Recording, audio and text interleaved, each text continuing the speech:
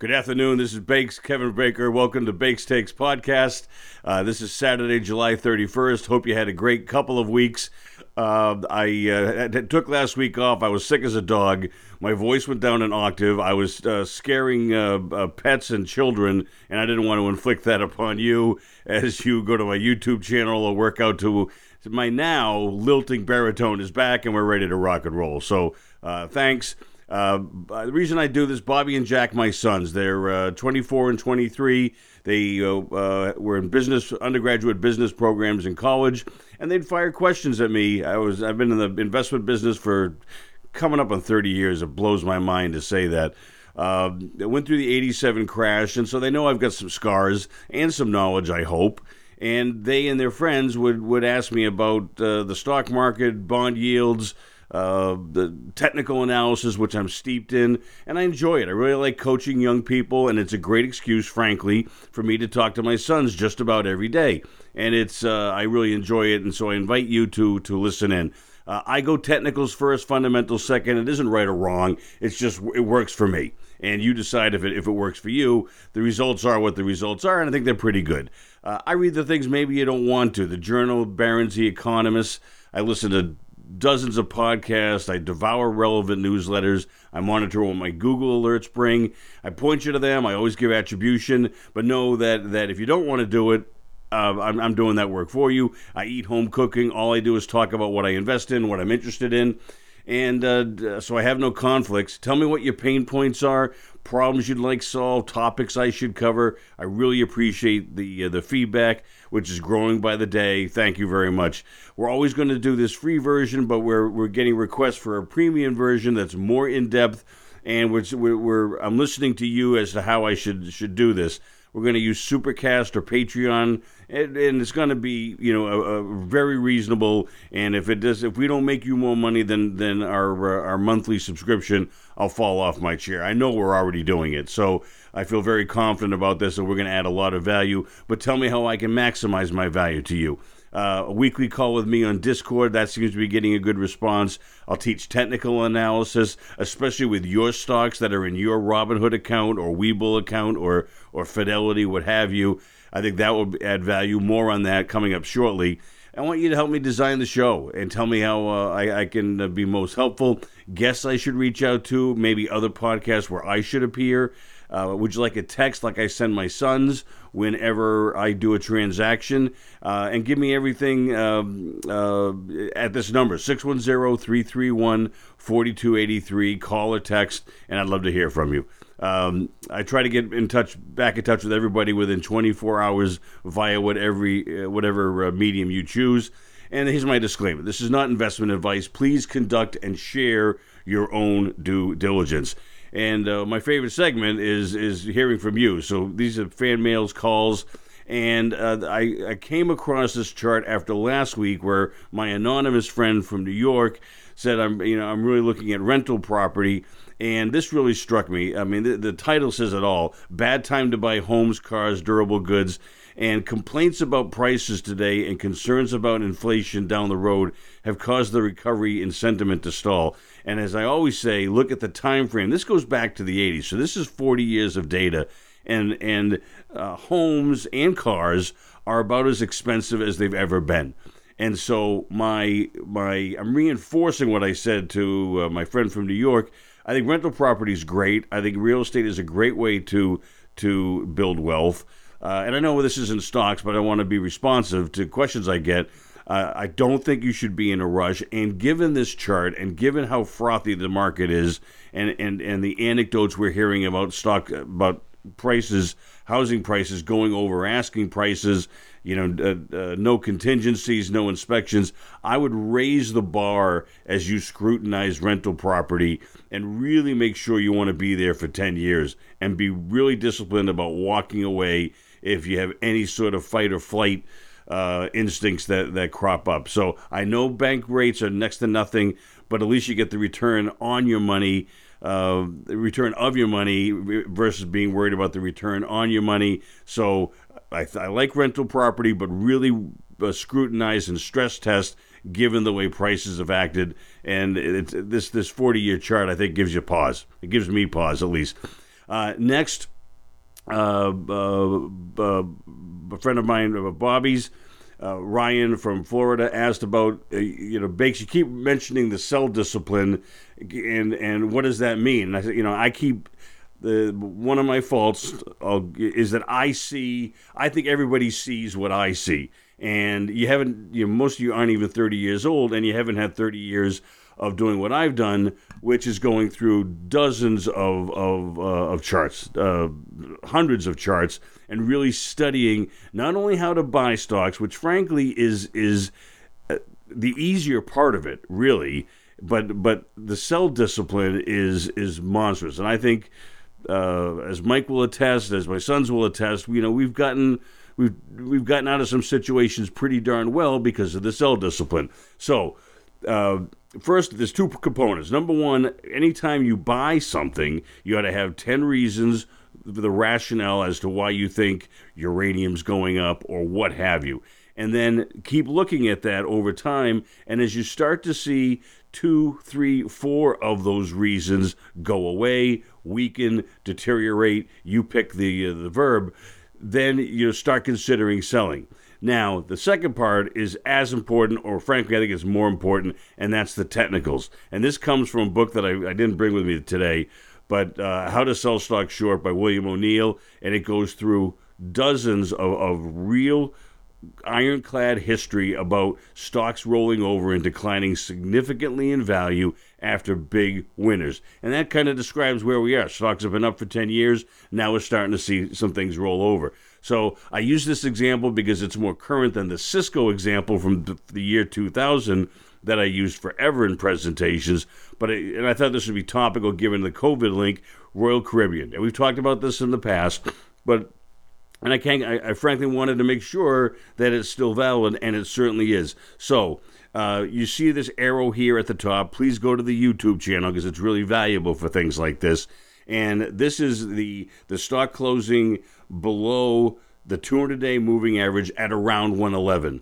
And as it turns out here, the other parts of the sell discipline also came in. So when it closes below the 200-day moving average, sell a third. If the 50-day comes down through the 200-day moving average on the chart, sell another third. And when the 200-day starts turning down, even slightly by a point or two, get out. And it all happened right here around 111, okay?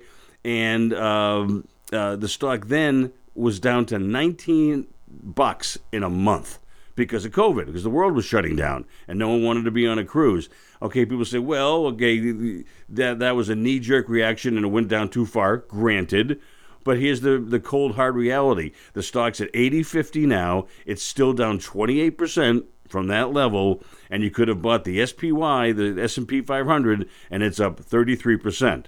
And in July of last year, we bought uranium, and that's up 87%. So that's the sell discipline. I'm going to be more clear about that in the future. But and I can't tell you how powerful this is because it's dispassionate. It takes the emotions out of this. I know exactly, as I'm looking at the maximum 10 holdings I have, if this happens, I will sell this. If this happens, I will sell that. And it just flat out works. It isn't perfect. It doesn't get the top, but it saves you a lot of money. What I'd like you to do is be honest with yourself.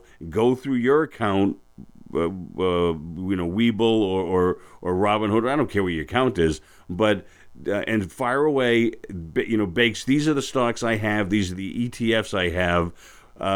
What do you think? How should I get out? How should I get out? And I think that's going to be worth the price of admission, big time. So, Brian, I hope I've clarified that. I hope it's helpful. I hope to everybody it's helpful. And please fire away. Bring me your problem children in terms of stocks, and I'll help out. Please share this with your friends, your Reddit friends, Robinhood friends, anybody. And I'll offer strategy for all those stocks. Please stay tuned. My themes and groups, and I'm getting more excited about this as I unfold. As I research this further. This is the short DSPAC ETF. So these are 25 stocks that this ETF, exchange traded fund, has shorted. Bet that the price is going down.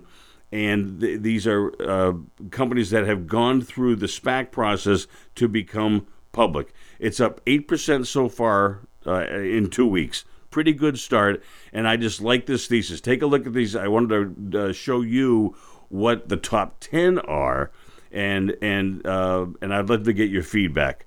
ChargePoint, MP Materials, Open Lending, Fisker, Open Door, Nikola, Butterfly, Canoe, and PaySafe. And those are the top 10. It's about half the fund. And please tell me why these are going up. I want to be honest with myself. Give me the most bullish case. Have at it. Fire away. Tell me why we're wrong or why this ETF is wrong. But I sent this out on Twitter. I didn't get any responses.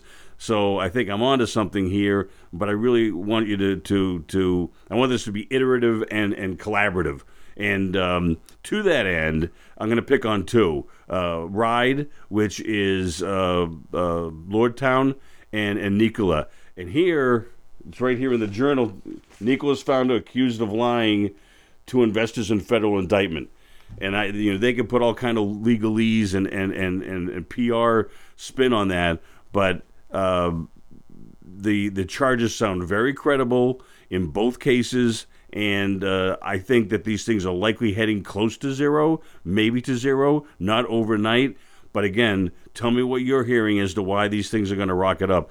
And I'll tell you, my take is that Tesla gave all these EV companies and EV plays cover because the stock was just a moonshot, a quadruple last year, something like that. Well, now that umbrella is rolling over.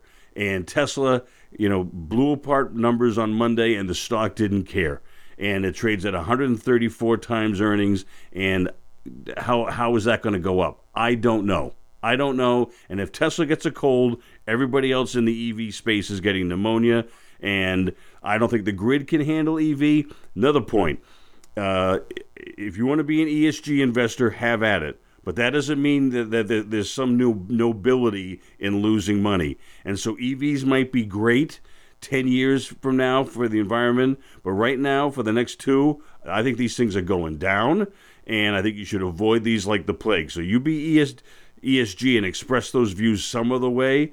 But you're not doing any favors by holding these EV stocks, in my opinion. And I'm going to keep digging up more on this. But I think this is really promising. If we don't make 50% of our money as these things descend, I'll be amazed. I'll be amazed. So have at it. I want to hear from you, please. Next newsletters of the week, the Bear Traps Report. I always enjoy this. Larry McDonald's team. And this is kind of neat. A little bit wonky, but I'm going to do it anyway.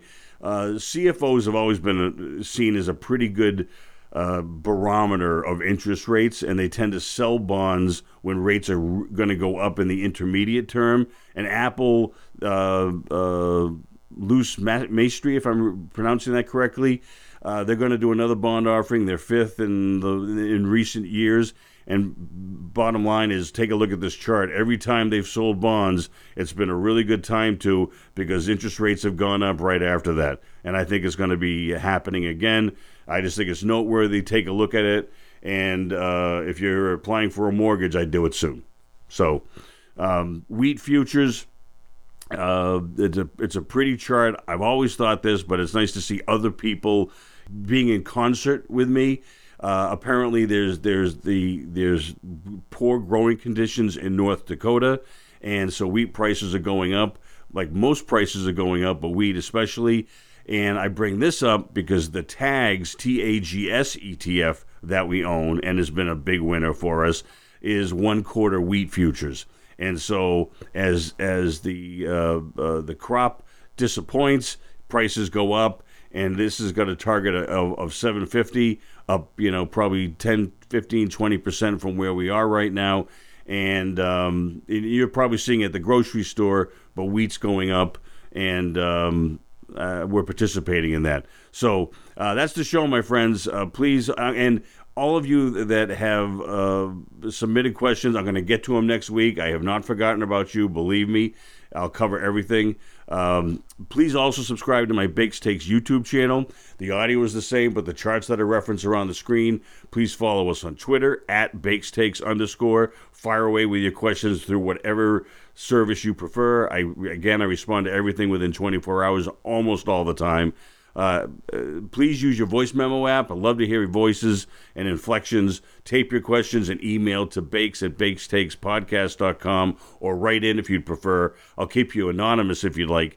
Thank you for listening. Mike Wilson is my producer. Have a great week. And for my Beacons portion, if you didn't see the ESPYs, you really missed out, and I really recommend you going to this link. I have stopped complaining after seeing this. This is Chris Nikic. I believe that's how I pronounce his name. He has Down syndrome, and he ran an Ironman. And it brings tears to your eyes. It restores your faith in humankind. It is just remarkable, and we don't have problems. It's an incredible story. It's 12 minutes, and it's really worth your time. And please click on it. You're gonna enjoy it. And then for much needed levity, I miss Ralphie May. I think he's hysterical. He passed away. I bet you now it's 2 years ago. It might be 3. And he's just I just think he's very funny. And he contemplates replacing racial slurs with the name of cookies. These Fig Newtons are crazy, and it is absurd, but racism is absurd, and he just makes it more so. And it's hysterical, and I recommend it highly. And I'll see you next week. Thanks for everything. Take care now. Bye-bye.